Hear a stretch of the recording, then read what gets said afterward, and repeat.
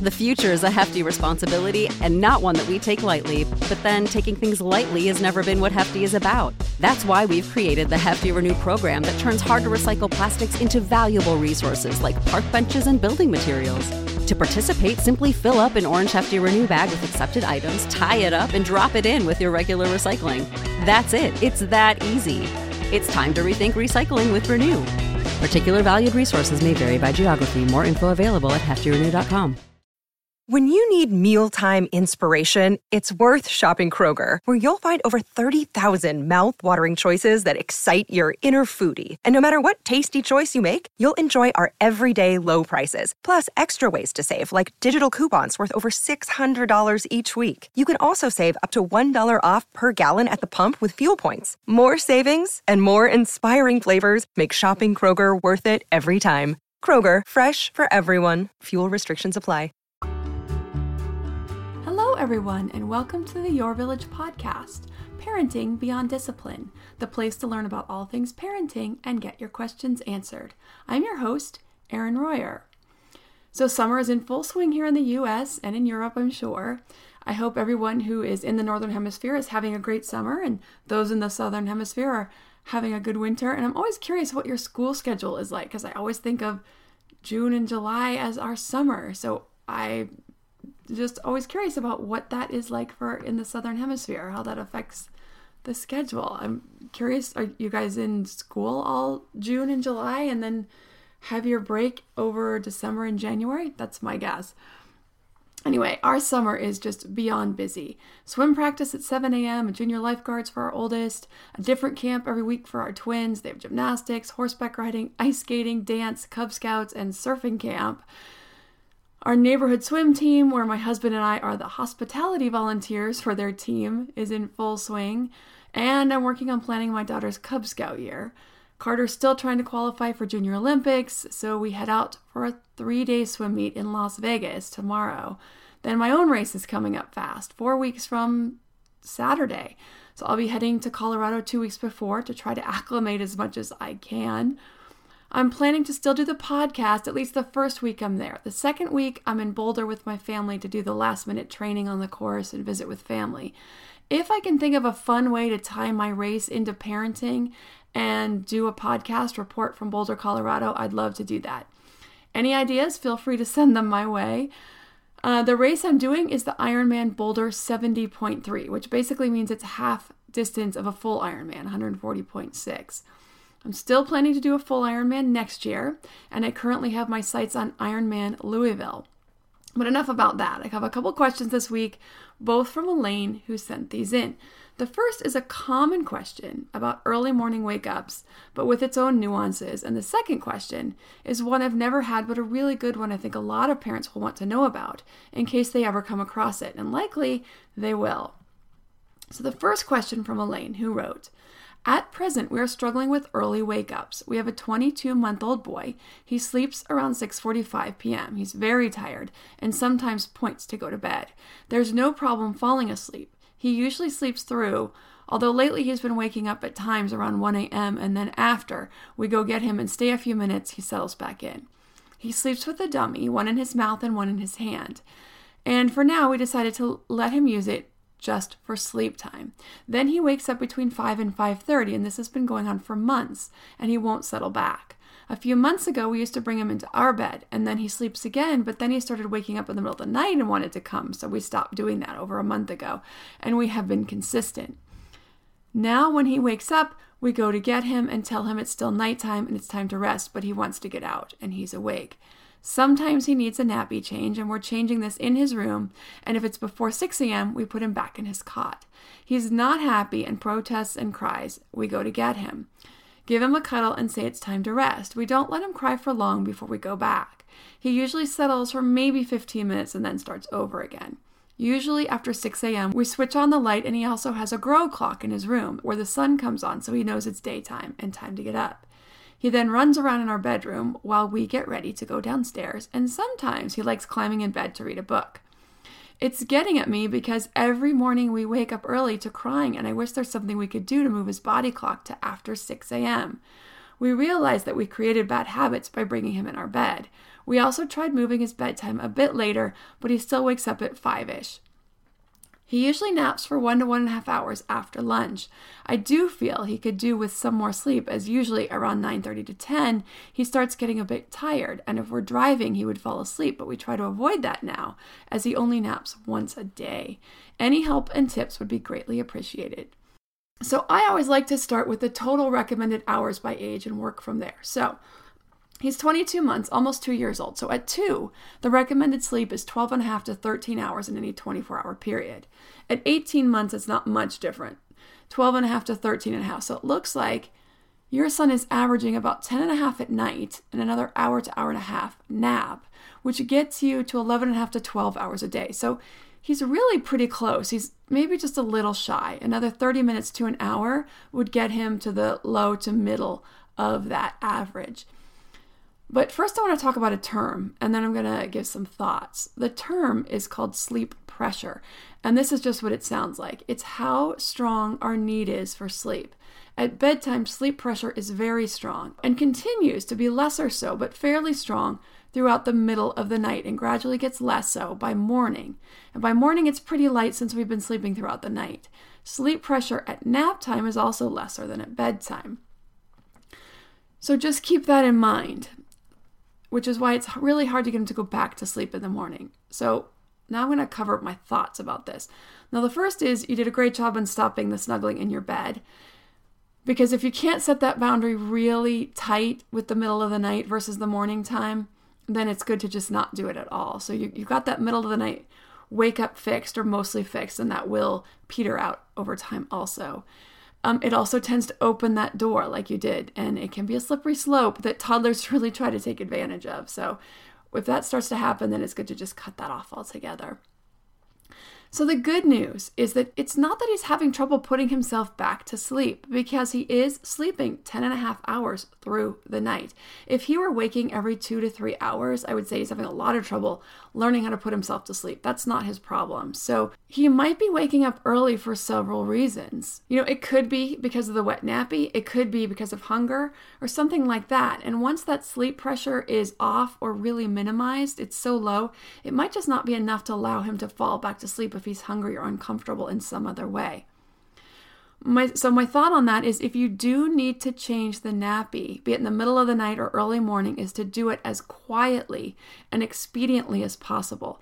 So have everything ready to go so you can do it quickly. You want to keep the lights off or as low as possible with little to no talking. No talking is best if you can. If you have a night light and it's enough to see, or a dimmer switch on the lights in the room to keep the lights down really low, that is really helpful. Because the fact that he's crying tells me that he's uncomfortable in some way, hungry, or he's wet and he's just uncomfortable. And he probably is still a little tired, but that's waking him up because that sleep pressure is really low at that point. And if he gets too awake, it's just going to be pretty hard to fall back to sleep. The other thought is related to the sleep pressure also, and that's that we can't force a child to do a lot of things, and one of those is to sleep. To stay in their bed or stay in their room, sure, but to fall asleep, no. We can give them the tools, we can give them the opportunity, but we really can't force them to fall asleep. So you have to decide, is the struggle to keep him in his bed or in his room to try to go back to sleep worth it? Will it result in him learning to fall back to sleep for a bit in the morning or not? Maybe if you can keep that nappy change to something really, really insignificant and really quick and quiet, maybe that will help. It sounds like in your case, it's just not happening. He's really just not tired enough to fall back to sleep. But maybe try changing that differently, keeping it super quiet and super dark, and see if that helps. And then you said about moving his body clock. You can move his body clock. A 6:45 bedtime is pretty early, and it is common for kids to still wake at their usual time at first when you first try to move it, because their body's just used to waking up at that time. So it takes a couple of days. So what you want to do is you want to push the bedtime 15 minutes every 3 to 4 days. So you would want to do this until you get to around 7:30 at night. This would get him sleeping into 6 to 6:45. But also you want to move the nap time so that his whole body clock is moving. You move that up 15 minutes as well. So the first 3 to 4 nights, you put him to bed at 7, and then the next day you move the nap time 15 minutes later. Now the first few mornings will likely be difficult. He will likely wake at the same time. But after that, he should start to adjust. Then you want to move it another 15 minutes for 3 to 4 days. As far as him being a little short on sleep, there's not a lot more you can do, but just give him the opportunities you already do. And hopefully his body will adjust by sleeping later in the morning. Or he'll start to tack a little bit more onto his nap time in the afternoons. Now there's all kinds of things that can affect sleep, especially things like teething and developmental spurts. It can make things rough for a short while, and then they'll sort themselves out again. So it's also possible that he's going through a bit of a developmental spurt. This could be anything, a physical growth spurt, a cognitive growth spurt. Any of these can cause some disturbances in sleep. And then once the developmental period starts to slow down again, the sleep will come back. So stay consistent with your bedtime routines, your bedtimes, except for possibly moving them a little bit later every 15 minutes, every few days as you settle into a new schedule. You want to stay consistent with the middle of night wakings like you have been and keep the nap times consistent, except for, like I said, moving those forward 15 minutes every 3 to 4 days in sync with the bedtimes that you're moving forward. And you want to keep giving the opportunity for sleep so his body can learn to take those. This episode is sponsored by ByHeart. ByHeart is an infant nutrition company whose mission is simple: make the best formula in the world. Using the latest in breast milk science, ByHeart created a clinically proven, easy-to-digest infant formula that's made with organic, grass-fed whole milk, certified clean ingredients, and features a patented protein blend that gets closest to breast milk. Our blend includes the most abundant protein found in breast milk, alpha-lac, as well as lactoferrin, the number one protein found in colostrum, along with broken down, partially hydrolyzed proteins. ByHeart is an easy-to-digest formula. In addition to its patented protein blend, our formula includes prebiotics and an 80-20 whey to casein ratio like in early breast milk, which is tailor-made for a newborn's digestive system. ByHeart is the only U.S.-made infant formula to use organic, grass-fed whole milk, not skim. Curious about ByHeart? Redeem your welcome offer at byheart.com/podcast with the code PARENTING for a limited time. Additional terms and conditions apply. These later years of childhood have been flying by. As a mom, I want to not just be available to my kids during these last years they have at home, but I want to feel good and have the energy I need to keep up with their schedule and my own. So my health is a top priority. Equilibria is a woman-owned wellness brand with unique science-backed products that help bring your mind and body back into harmony. You're not alone on your wellness journey. Every customer gets one-on-one support to help you meet your goals. EQ's Daily Women's Microbiome Defense is a 3-in-1 capsule that supports your digestive health and promotes gut barrier protection. A healthy gut positively impacts immunity, mental health, sleep, digestion, and skin health. It helps regulate digestion, immunity against bad bacteria, and improve nutrient absorption. The gut has been called the second brain because it contains more than 100 million nerve cells. It is a vitally important piece to our overall health, both physical and mental. So to make sure my gut is working at its potential, I started taking EQ's Daily Women's Microbiome Defense to improve my digestion and nutrition absorption, boost my overall immune health, and help with sleep and stress as a bonus. Head to myeq.com and use code PARENTING for 15% off Equilibria's Microbiome Defense and much more. That's myeq.com and use code PARENTING at checkout for 15% off site-wide today. The next question from Elaine is about aggression, but about what to do when someone else's child acts aggressively. This is a great question. We haven't gotten this one yet. So Elaine asked, yesterday we went playing with another child his age and she was pushing him and sometimes he fell over and got upset. The other girl then laughs and she looks like she's having fun. I struggled to know what to say to my son as he came to me and looked up to me. The other mom was telling her daughter that she was naughty and we do not push, but I would prefer using positive words and maybe something along the line to verbalize his upset. So this is just a great question. So I want to explain the behavior on the part of the other child just so we're all on the same page and can understand this as an adult, from an adult perspective. So young toddlers have little to no concept of empathy in most cases. There is a rare toddler you will see who will comfort another when they're upset and seem to instinctively get it. But for most, empathy does not even begin to develop until around age 3. And then it takes many years, until around 9 or 10, to fully develop. So a young child who laughs at another's pain or hits, grabs, scratches, pushes is not a little monster by any means, but just a child who really doesn't understand that other people are actually feeling hurt or upset. So for this little girl, just like when kids drop things from their high chair to see gravity doing its thing, it's really interesting, and they get a sense of power from seeing a cause and effect from their actions.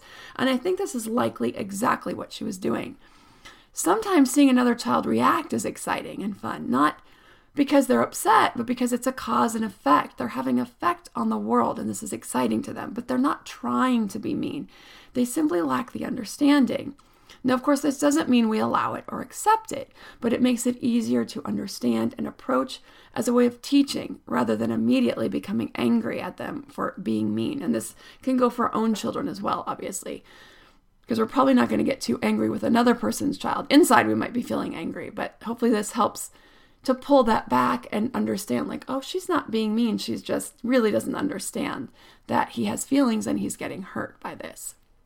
So when it comes to talking to your own kids about other kids' behavior, you can use it as an opportunity to teach them about empathy, about how being pushed or kicked or that kind of thing doesn't feel very good, that nobody likes it. And so we want to make sure that we don't do that to others.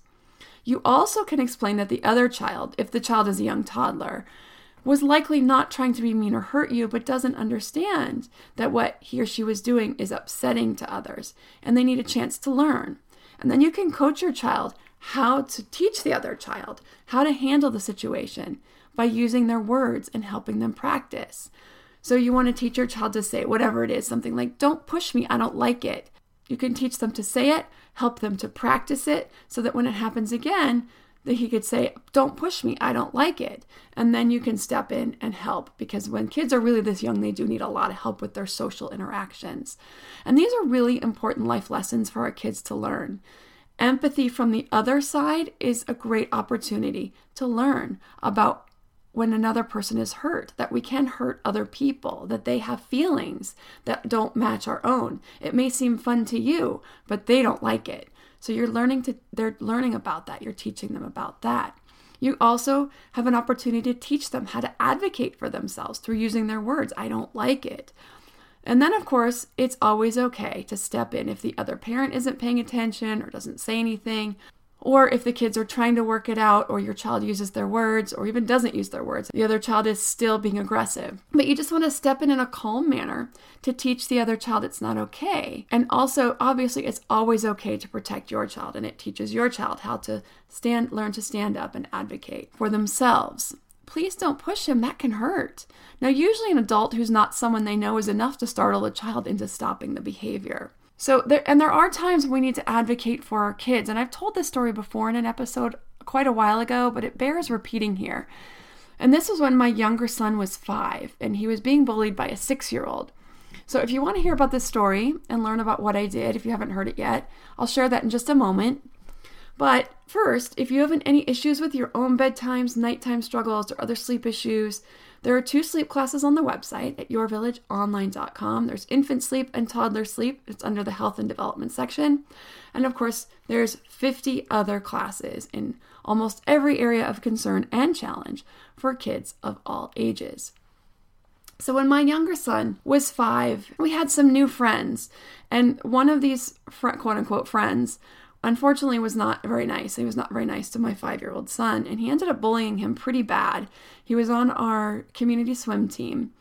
And one day I met this mom at the community pool, and we were hanging out, and he just started being relentless with Chandler. He just was picking on him, being really mean to him. Chandler was very upset and in tears, and the mom just kind of sat there, and she didn't do anything. She didn't step in at all. And I really didn't know what to do. What I ended up doing was saying, "You know what, Chandler, let's just go home.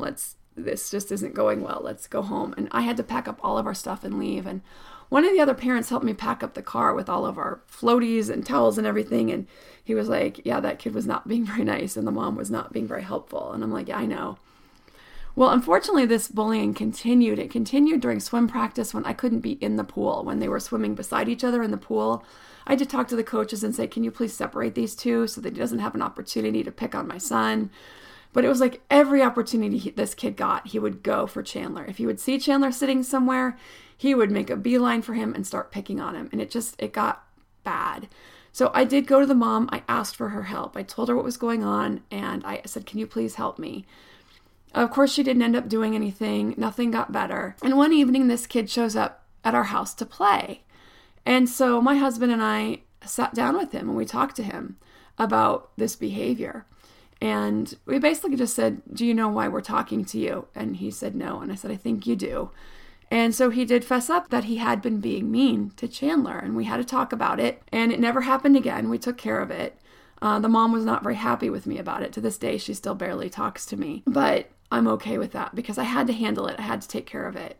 And of course, this child did end up bullying a couple other kids at school that same fall, which was my concern, that it was going to follow through into fall at school where I couldn't be there and there would be nothing I could do.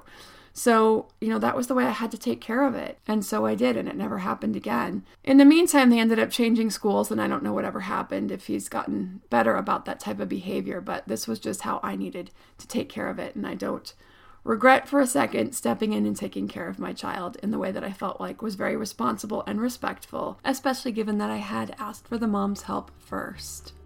So if you have a parenting question you'd like answered, send an email to podcast@yourvillageonline.com. Thanks for listening and see you next week. Save big on your Memorial Day barbecue, all in the Kroger app. Get 3-pound rolls of juicy 80% lean ground beef for $3.49 a pound with a digital coupon. Then get select varieties of flavorful Powerade, Body Armor Super Drink, or Arizona tea for 77 cents each, all with your card. Shop these deals at your local Kroger today, or tap the screen now to download the Kroger app to save big today. Kroger, fresh for everyone. Prices and product availability subject to change. Restrictions apply. See site for details.